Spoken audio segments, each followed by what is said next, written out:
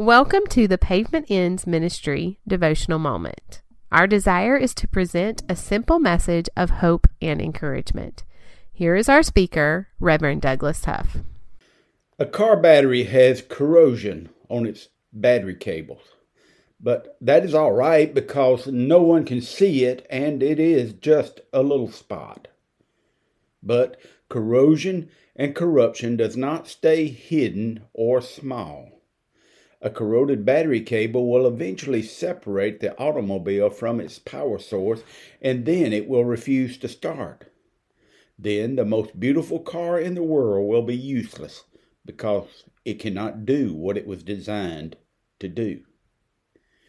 And here's where we find the churches of our nation.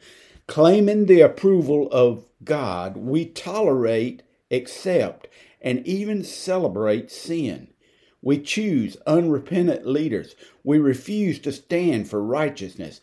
We will not confront sin because we don't want to be considered judgmental. Indeed, we cannot see to judge because of the log that is in our own eye. These meeting places that are called churches can no longer do what they were designed to do. Why? Because the corruption of sin has separated us from the power source, which is the righteous God.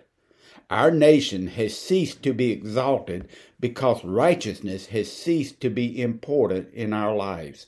Since righteousness is not important, then neither is God's approval. And if you do not seek God's approval, can you call yourself a child of God?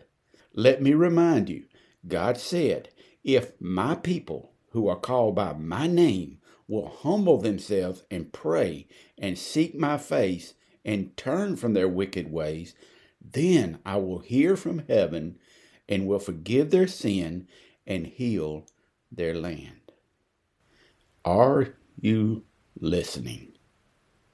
My name is Douglas Huff. I'm from down where the pavement ends. Y'all come to see us sometime. And follow us on the web at pavementendsministry.com. For more information about Pavement Ends Ministry, like us on Facebook or email us at pavementendsministry@gmail.com. Douglas is always available for speaking engagements. Thank you for listening in to Pavement Ends Ministry.